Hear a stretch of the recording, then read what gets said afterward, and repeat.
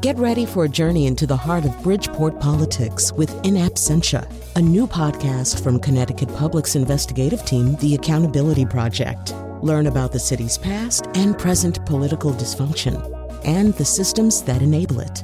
Tune in wherever you get your podcasts. Funding provided by Joe Zimmel and Valerie Friedman.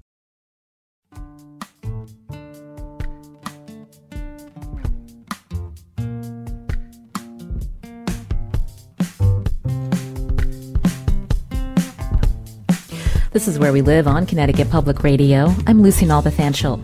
Families who've been impacted by substance use disorder and those who are in the recovery community probably have a lot of thoughts at the latest opioid drug settlement. Johnson & Johnson and 3 drug wholesalers will pay $26 billion to U.S. towns and cities for their role in the opioid epidemic. Now, Connecticut will get $300 million over the next 18 years, but where will that money go? And will this settlement deal, and one reached in July between OxyContin manufacturer Purdue Pharma and some states, impact the way opioids are marketed and prescribed? We'll talk about that with Georgetown University physician Dr. Adrienne Fu Berman coming up. She directs Farmed Out, a Georgetown-based project that advances evidence-based prescribing and also educates healthcare professionals about pharmaceutical marketing practices. First, joining us now on the phone is Stephanie Almeida. She's a peer recovery support specialist at Wheeler in Bristol, and she specializes in medication-assisted treatment. Stephanie, welcome to our show. Good morning, Lucy. Thank you for having me. Now, just briefly for our listeners, when I say medication-assisted treatment, what do we mean? It's a medication that assists you with your recovery, getting off of, fentanyl or alcohol. And these are FDA-approved medications. So this has been available for some time, Stephanie? Correct. I believe since not too sure, 1984, I thought, but probably before that. And here at Wheeler, we just do buprenorphine, naloxone, and Vivitrol. So I understand that you were also in recovery, Stephanie, after many years of substance use disorder. And so I wanted to ask you a little bit about your personal story. When did this disorder begin? Well, I was predisposed to alcoholism, growing up. My father was an alcoholic. And due to not having a lot of support like him, I didn't know how to cope with a lot of things that were going on in my household. So I turned to drugs and alcohol at a very young age. Mm-hmm. When you say young, how young? 12, 13 years old, 6th, 7th grade in middle school. I moved from a town to a city. And again, I didn't have much support, and I didn't know how to, do a healthy integration. And I turned to drugs and alcohol. At that point, there were school counselors. There wasn't much addiction warning signs like there is today. And the counselors, I was just really labeled as a bad kid. Mm-hmm. That's hard to hear when you think about how children need support and that you weren't able to get that support at such a young age, Stephanie. We know now through research that, children that suffer from trauma, they're at increased risk for substance use disorder. This is something that affected you as well. It did. And I'm glad to see today, I have a 25-year-old and a 12-year-old daughter. And I try to bring a lot of my recovery home. So one of the biggest things for me in treatment was dialectical behavior therapy and cognitive behavior therapy, really learning how to that I had control over my thoughts. And I didn't have to, use drugs and alcohol. And there was another way to live. And so I see that they are slowly but surely bringing that dynamic into the school systems. I know my daughter has, come home with emotion charts. How are you feeling today? And stuff like that. I think we have a long way to go, but at least they're starting to address, the kids and how they're feeling and hopefully teaching healthy coping skills. Well, that's good to hear. And so tell me how you made it to recovery. What was the point in your life where you felt like you had the support and the resources to be in recovery for a long period of time? Well, I came into recovery late after my second daughter was born. I just drank alcohol and smoked marijuana up until my OBGYN actually prescribed me tramadol and Xanax for my premenstrual syndrome. I didn't do pills up to that point, and then after that prescription was prescribed, I didn't have to drink anymore because that kind of took me where I needed to go. I started overusing those, and then I found opioids, Percocets. Thank God I never found heroin. That's only by God's grace, or I would have probably done it. So Percocets and Xanax, benzodiazepines. And they were continued to be prescribed because of my trauma, my history. So they prescribed those, and, they just wanted to know if I was in therapy. They didn't check. I could just say, yeah, of course I'm in therapy, and I need more benzodiazepines. I need more Xanax because my life is tough. And they kept going up and up and up on the dose.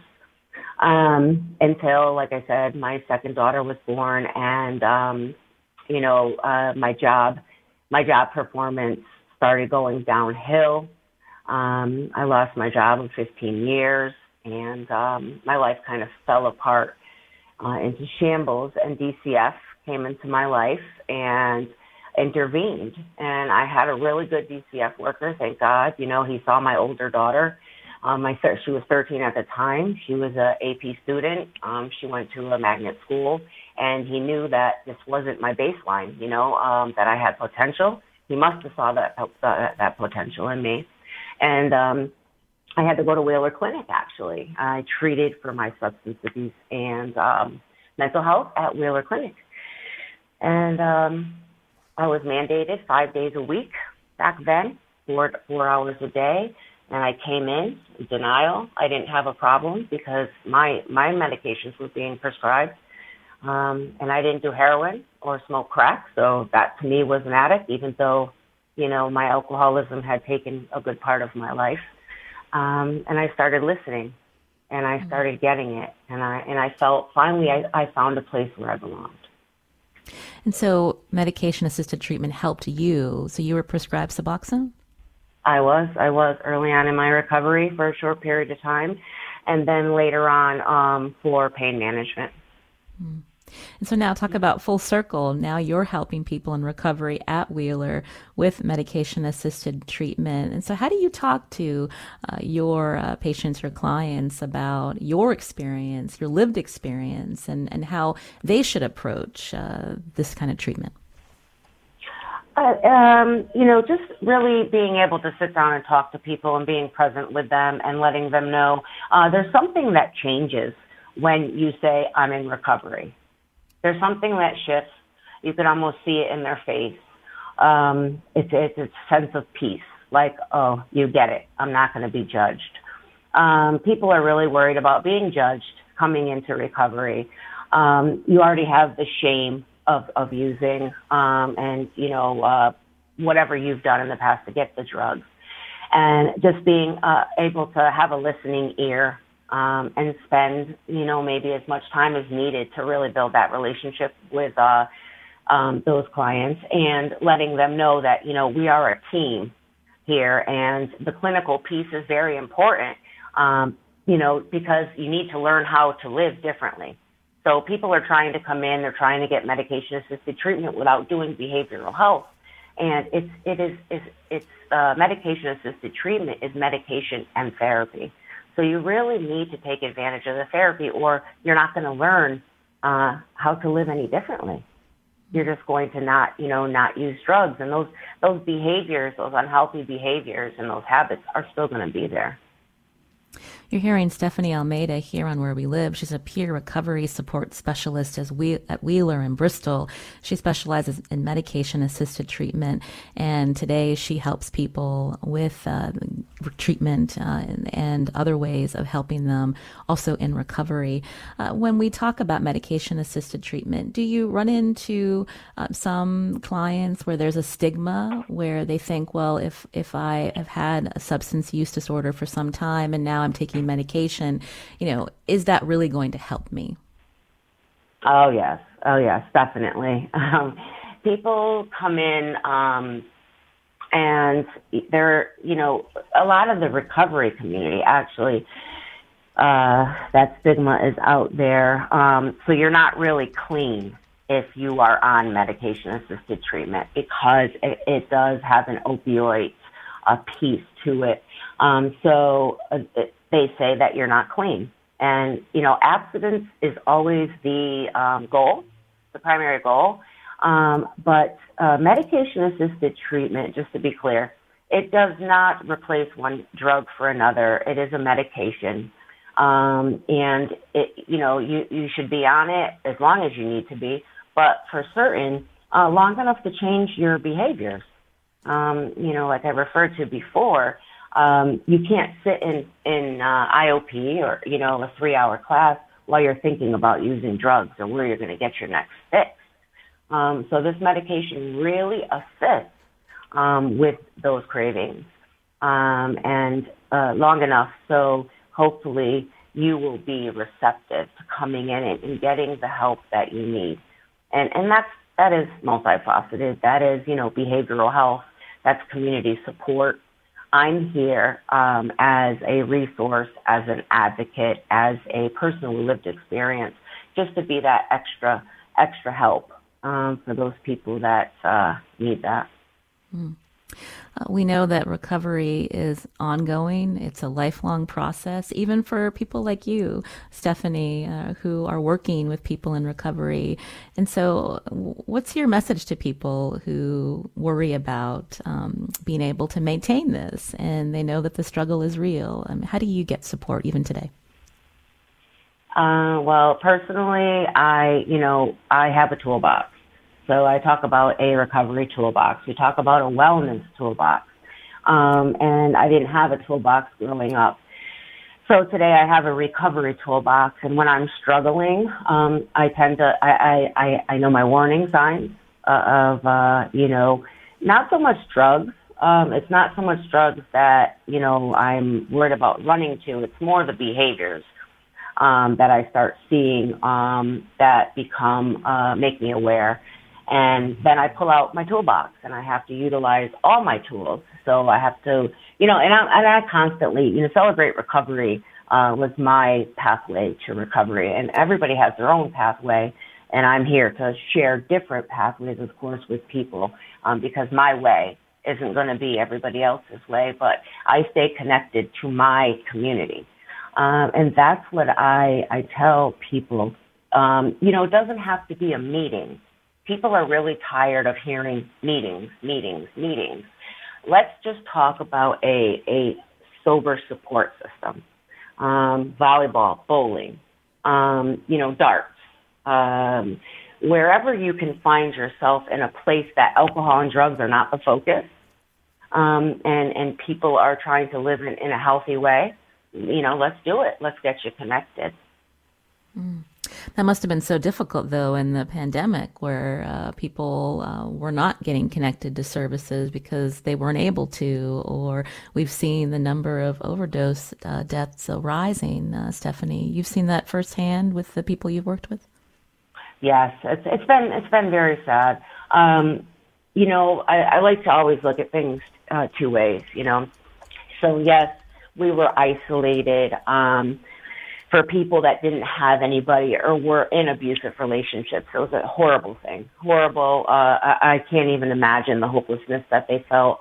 But working for Wheeler, and we were able to get telehealth up and running immediately. I was so impressed with how fast we were able to get people connected. And then, of course, you had the Wi-Fi issues and the minute issues and stuff like that. But I can tell you that one positive thing that came out of the pandemic was people being able to be in a group without actually physically being there, because a lot of people have social anxiety. So they're afraid to be in a group because they're afraid to be judged. They don't know what to say. There's just fear around that. So what the telehealth did for some people was allow them to be in a group setting, get to know people, see how it works without going out of their own house. So they were able to connect, and now everything's virtual.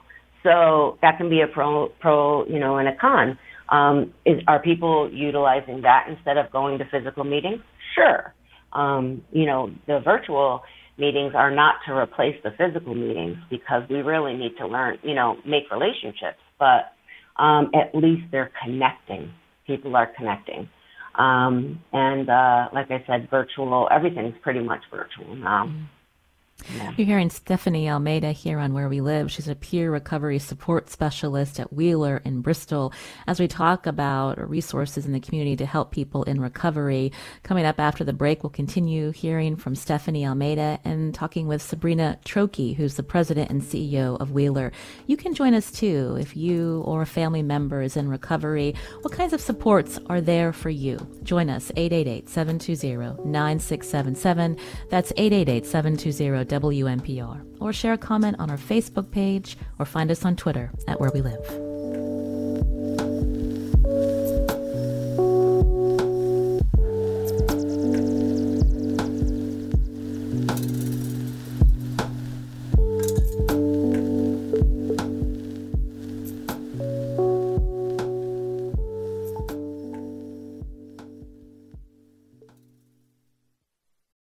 Support for this podcast comes from Hartford Healthcare.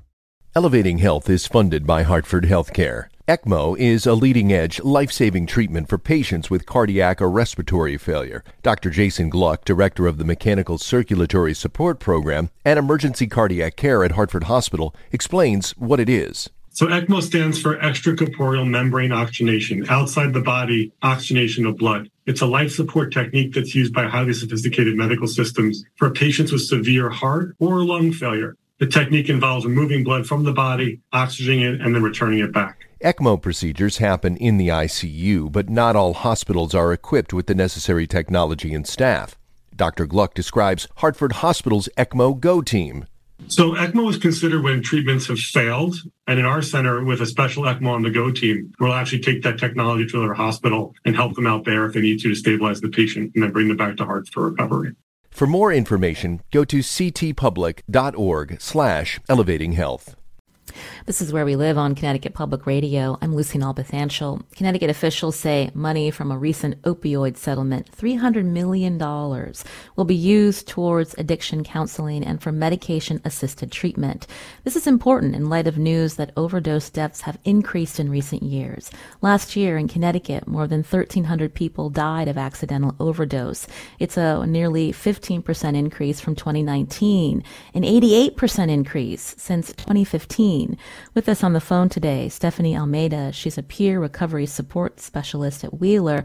And joining us now on Zoom, Sabrina Trokey, who's the president and CEO of Wheeler. I should note, Wheeler is a community health center in Connecticut that provides addiction treatment and behavioral health, among other services. Sabrina, welcome to our show. Good morning. Very happy to be here with you this morning.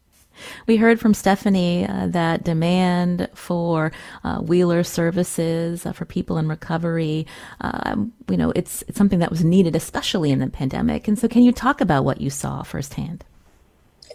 Sure. So in 2020, as the pandemic started to roll out, what we started to see is an increase in reported use of both opioid and alcohol and other substances.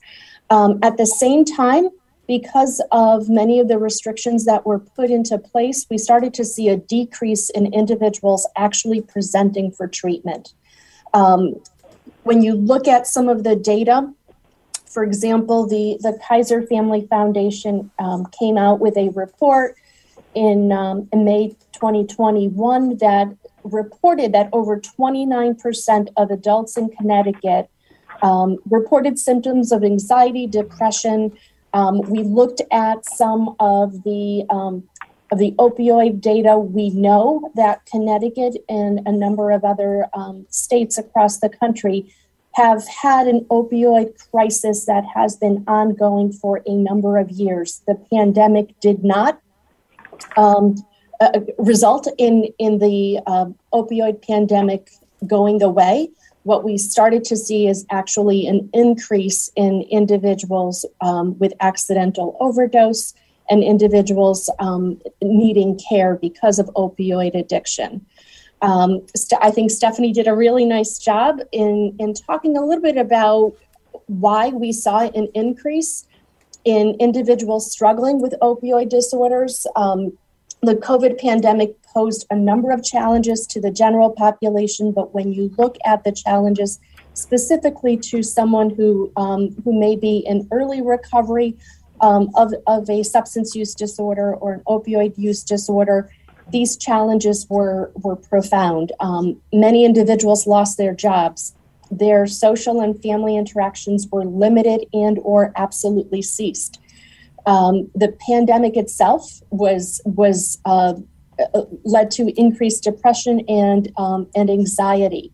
Many of these components may be triggers for someone to initiate or someone to relapse back into substance use and or substance abuse. And so at Wheeler, where in 2020, we to 2021, what we're seeing today is a 28% increase in individuals presenting for behavioral health.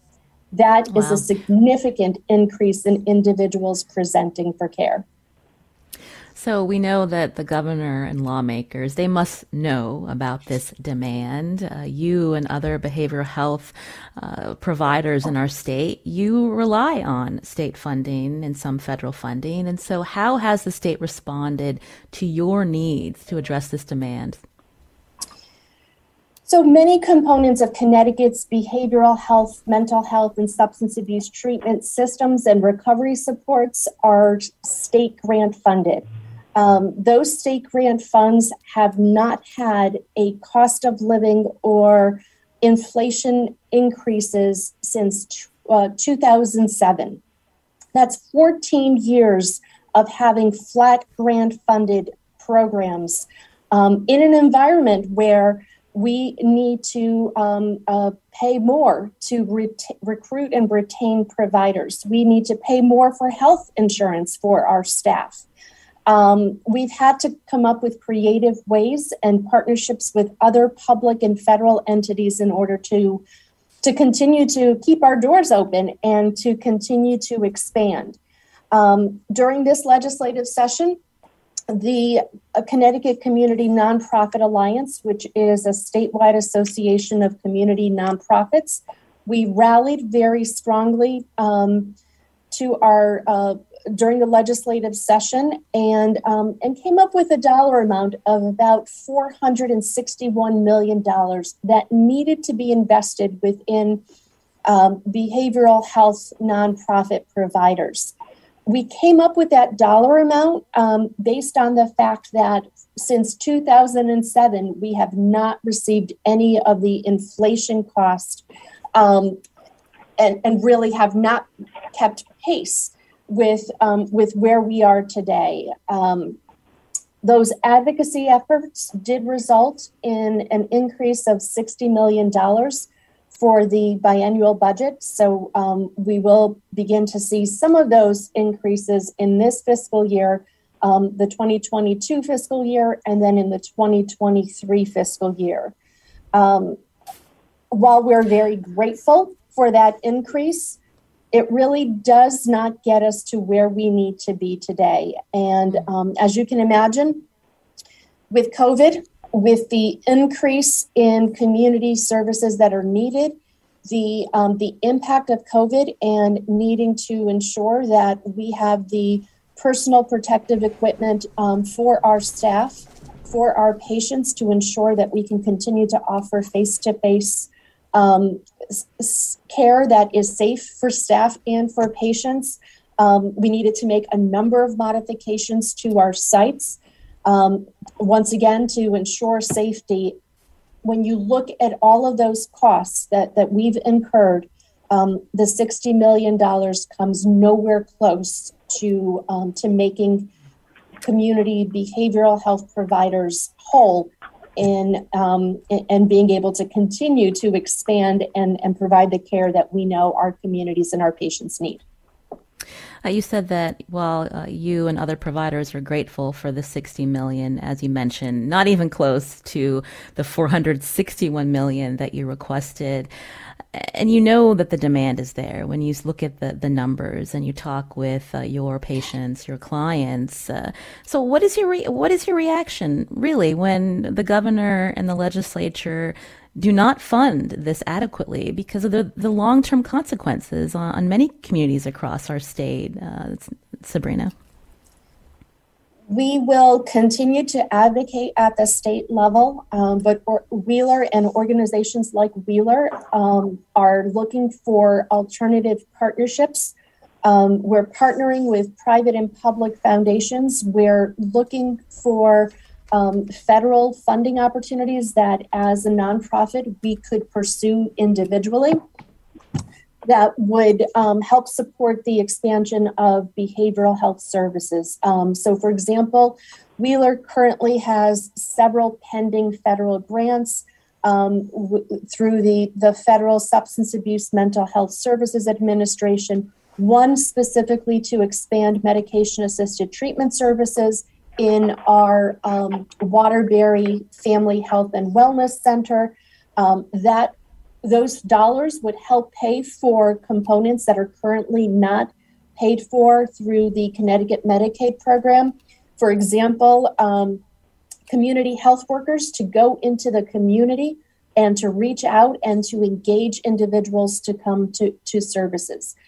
So while we're excited that we're seeing a 28% increase in patients presenting to care, we know there are patients that will not present and do need supports in engaging in outreaching and in trying to work with them to bring them into care.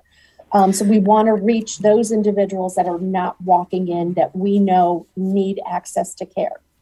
So let's Sabrina, I wanted to mention my question related to the state not adequately funding these services. I mean, we know that Connecticut's got billions of dollars now in a rainy day fund. There has been a ton of money sent from the federal government to help when we think about what COVID relief is, and to think that there is a demand, especially for behavioral health during the pandemic, and that the state is not adequately funding that to meet the demand that's in our state. I mean, that is problematic. Now we're hearing that there are millions of dollars that will be coming to the state through this latest opioid settlement. And so what assurances do you have that the needs will be addressed when there is this money there, but how it will be funneled?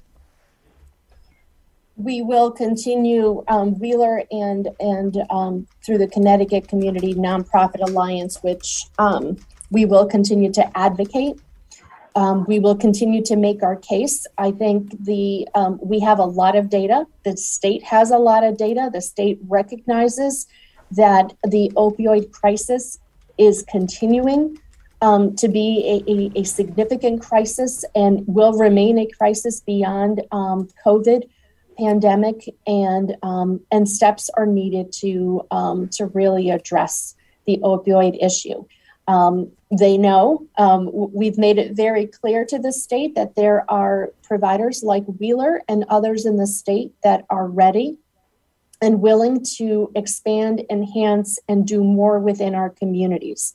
But in order for us to be able to offer those additional services and supports, we need the state to invest those dollars in substance abuse treatment, in earlier intervention services, and really looking at an approach that is a lifespan approach. So getting to children and adolescents at earlier stages around prevention and earlier intervention through to the adult treatment continuum.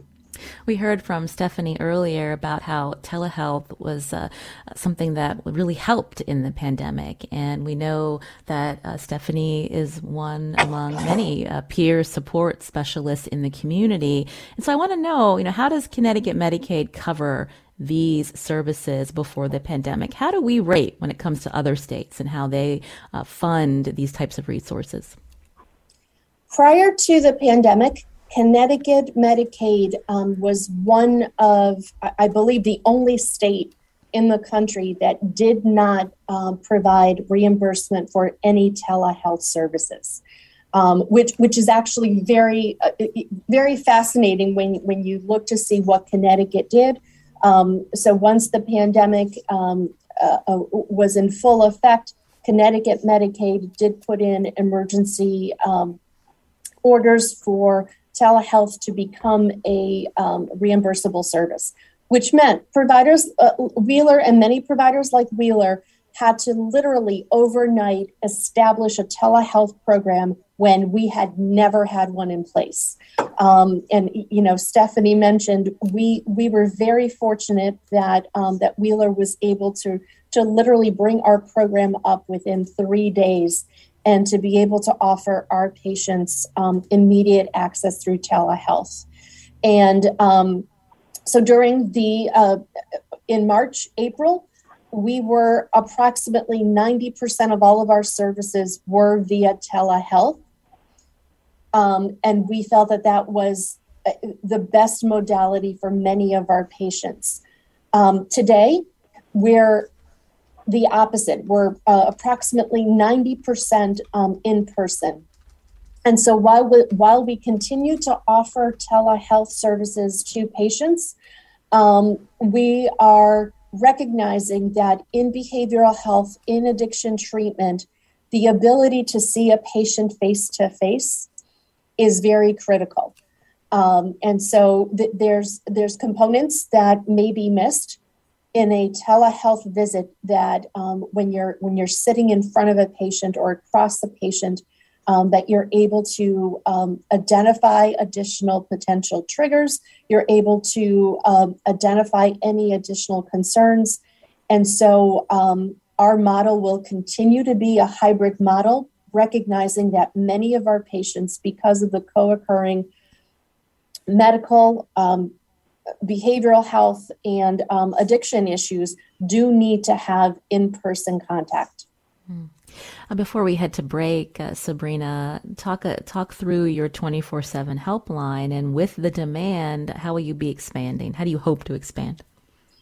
Sure. So our substance abuse access line is a 24/7 line that is available to anyone in the state. It is funded through the Connecticut Department of Mental Health and Addiction Services. What we saw between July 2020 and June 2021 is over 28,000 calls being received. That represents over 100% increase in calls compared to the pre-pandemic numbers calls that we were seeing. What we do with callers is help facilitate treatment or access to treatment for substance abuse disorders. So, for example, if someone is in need of a detoxification program, we will find a program for them in the state. We will coordinate transportation if transportation is an issue, and we will get that patient to that detoxification center as soon as possible. In addition to that, we offer lots of information on where individuals can access medication-assisted treatments or Narcan. We're often getting calls from family members that are concerned for a loved one, and we encourage that they have access to Narcan. Narcan is a life-saving medication that potentially can reverse the effects of someone going through an overdose. And so it is critical for family members that are concerned for loved ones to have Narcan available in the event that it's needed, because we do know it does save lives. Well, Sabrina Trokey, thank you so much for talking us through the demand that you're seeing at Wheeler. Sabrina is president and CEO. Again, this is the community health center that provides behavioral health services and substance use disorder treatment throughout our state. And Stephanie Almeida was here. She's a peer recovery support specialist at Wheeler. Thank you for your time today. We really appreciate it. Thank you. Thank you. This is Where We Live. This is Where We Live on Connecticut Public Radio. I'm Lucy Nalpathanchel.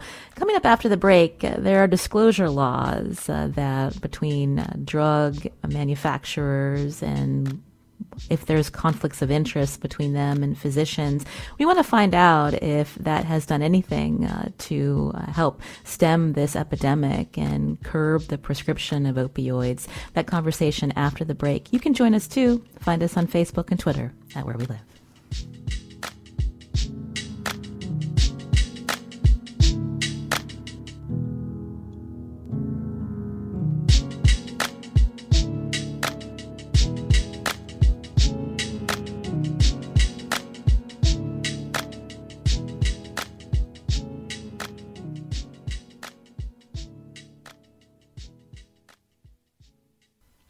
This is Where We Live on Connecticut Public Radio. I'm Lucy Nalpathanchel. We know the opioid epidemic has been a problem for many years. What safeguards are in place to prevent doctors from being influenced by drug manufacturers to prescribe certain medications? Under the Affordable Care Act, drug and medical device manufacturers must disclose payments or gifts given to doctors or teaching hospitals. But my next guest says research shows disclosure laws haven't done much to minimize conflicts of interest. On Zoom with us, Dr. Adrienne Fu Berman, professor at the Department of Pharmacology and Physiology at Georgetown University Medical Center, and she's director of Pharmed Out. Adrienne, welcome to our show. Thank you so much, Lucy. Nice to be here. I mentioned briefly there's this Physicians Payment Sunshine Act. Tell us about it, and have we seen a drop in opioid prescriptions by physicians across the country? Well, the Sunshine Act requires pharmaceutical manufacturers to report payments that they make to physicians, and certainly that is important. A few years ago, 1 out of 12 physicians was taking money from opioid manufacturers, but that's not the only way that opioid manufacturers or other drug companies affect physicians. Sure, they have drug reps and sort of more traditional kinds of promotion, but the most dangerous and subtle kinds of promotion is education, continuing medical education, which most physicians in the country have to take, is a conduit for marketing messages. Professional societies are a conduit or a mouthpiece for marketing messages, and so are patient advocacy groups. These groups, both the consumer and professional organizations, have been really important in going to legislators, policymakers, media, and essentially spreading disinformation about drugs and therapeutics, sometimes defending drugs that shouldn't be defended, whether they're coming up for approval or whether there are restrictions being considered for them. So, of course, there have been many proposed and implemented restrictions on opioids and opioid prescribing in various states. And some patient advocacy groups have inveighed against these sorts of restrictions. Unfortunately, opioid marketing is still going on today in the U.S. and also in other countries. So talk us through that. So how are opioid makers like Purdue and Johnson & Johnson still pushing these prescriptions? What my organization is working towards is the separation of pharmaceutical companies and medical device companies from education, from medical education, whether it's medical students or residents or physicians in practice. They are never going to educate people in an objective manner. They shouldn't be expected to. So, for example, some years ago, the FDA required opioid manufacturers to fund continuing medical education on long-acting opioids as part of what the FDA calls a REMS, a risk evaluation and mitigation strategy. So they asked opioid manufacturers to fund educational activities for physicians, and my group did an analysis of these and found that they were full of marketing messages that would actually end up increasing opioid prescription rather than decreasing it. These messages are subtle. You have to look at a lot of activities in order to reverse engineer these marketing messages. But there are always marketing messages in industry-funded education. Some of the, and just to go back to sort of, how opioids, how we had, we engendered an opioid epidemic in the US. It was opioid manufacturers who, through key opinion leaders, through professional societies,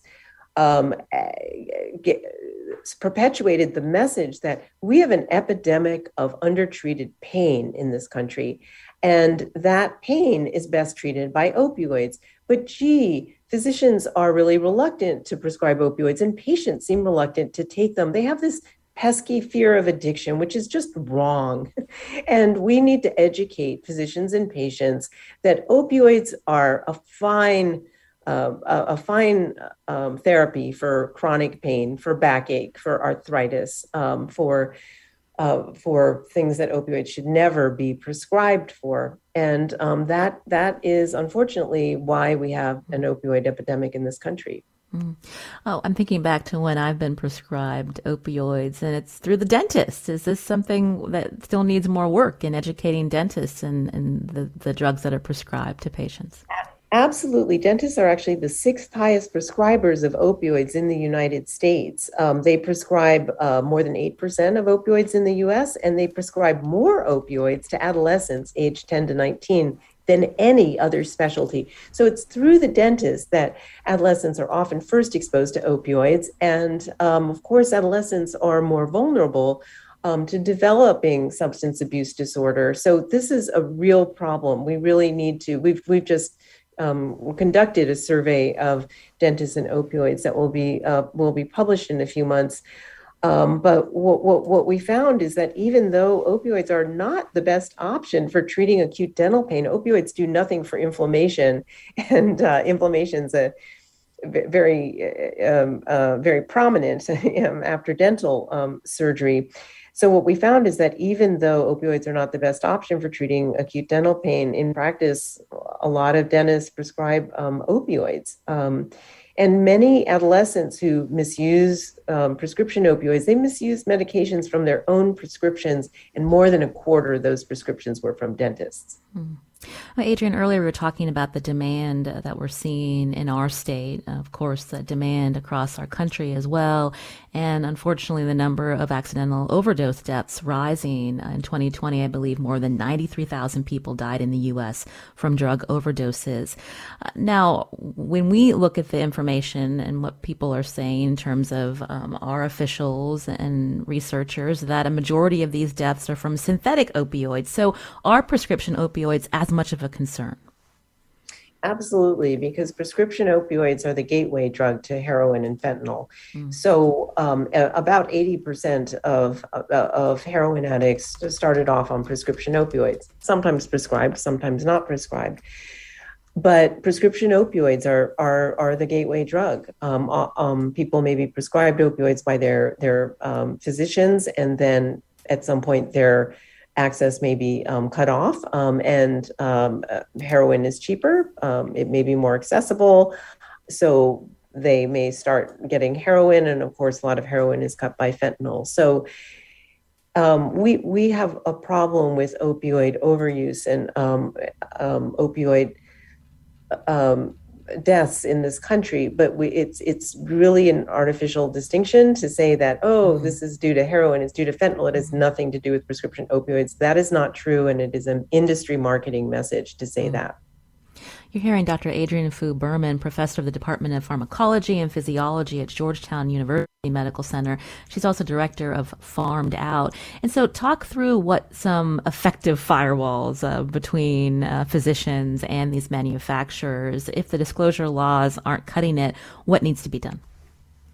Yes, unfortunately, I mean, the Sunshine Act has given us really great opportunities to research the payments that have been made to physicians, but disclosure doesn't actually decrease trust in physicians who are taking money, either among physicians and actually patients may have some distrust of physicians who take money, but just on an anecdotal basis, I'll say that I find that often people are really unwilling to look up their doctors because they don't want to know that their doctors are taking a lot of money from pharmaceutical companies. It puts them into a cognitive dissonance kind of situation where they don't want to affect the trust in their doctors.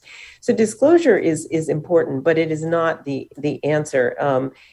Unfortunately, every form of information that physicians and other prescribers have, because a lot of prescriptions for opioids are written by physician assistants and nurse practitioners as well. So that's also important. But every source of information we have is unfortunately affected by industry. Our medical societies, our medical publications, continuing medical and continuing education. So it's really important for prescribers to choose never to take any industry-funded medical education. We have links on the Farmed Out website to non-industry funded continuing medical education. It's important for them to rely on sources of information that at least are not sponsored by pharma, like drug therapeutics newsletters, the medical letter, for example, or there's a wonderful French drug therapeutics letter called Prescrire, which is available in English, and I think is the best newsletter in the world. But there's certainly, and prescribers need to educate themselves about industry marketing tactics, and there are a lot of tools and publications that are available on the Farmed Out website. There's been a lot of talk about how, opioid prescribing rates have dropped in the US, and they have, and that is great, but we still prescribe more opioids than any other country in the world.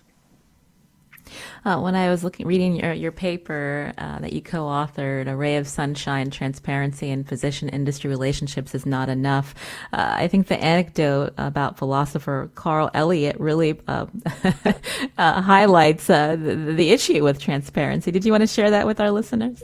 Yes, totally love that. For people who think that disclosure fixes the problem, Carl Elliott has said, if your spouse was having an affair, is it enough that they just tell you about it? Or do you want them to actually stop? And disclosure doesn't fix the problem. It's just the first step. Before we run out of time, you mentioned patient advocates for people that are dealing with long-term pain or other conditions, and they feel that a lot of these prescribing rules impact them unfairly. I mean, how do you respond to that and these patients that, really feel like they're suffering, and what are the other alternatives for them? Yes, these patients are suffering. They absolutely are suffering. And we don't have enough research into what really works well for chronic pain. Opioids do not work well for chronic pain. For most patients, they don't work well for chronic pain, and they actually decrease quality of life. They increase depression. They can cause heart problems, and they decrease the immune response. They cause a lot of problems that are not just opioid use disorder, but more importantly, they don't actually work very well for chronic pain. They can actually increase pain. There is a condition called hyperalgesia, in which people actually become more sensitive to pain when they're on chronic opioids. It's very difficult to get off opioids, and you've heard from some wonderful speakers today about the importance of medication-assisted treatment and the importance of therapy within that treatment, and it's absolutely true. There is an artificial distinction that came from industry and that pain patients perpetuate, that there are the legitimate pain patients and then there are the abusers, and that it's fine to use chronic opioids. There shouldn't be any restrictions on the legitimate pain patients, but we should just be trying to stop abuse. And that is a distinction that was made by a member of the Sackler family as essentially a marketing tool to try to protect their market. And it's very difficult these, as they're called, legacy patients, should not be cut off opioids. That is the wrong thing to do. They need to be tapered.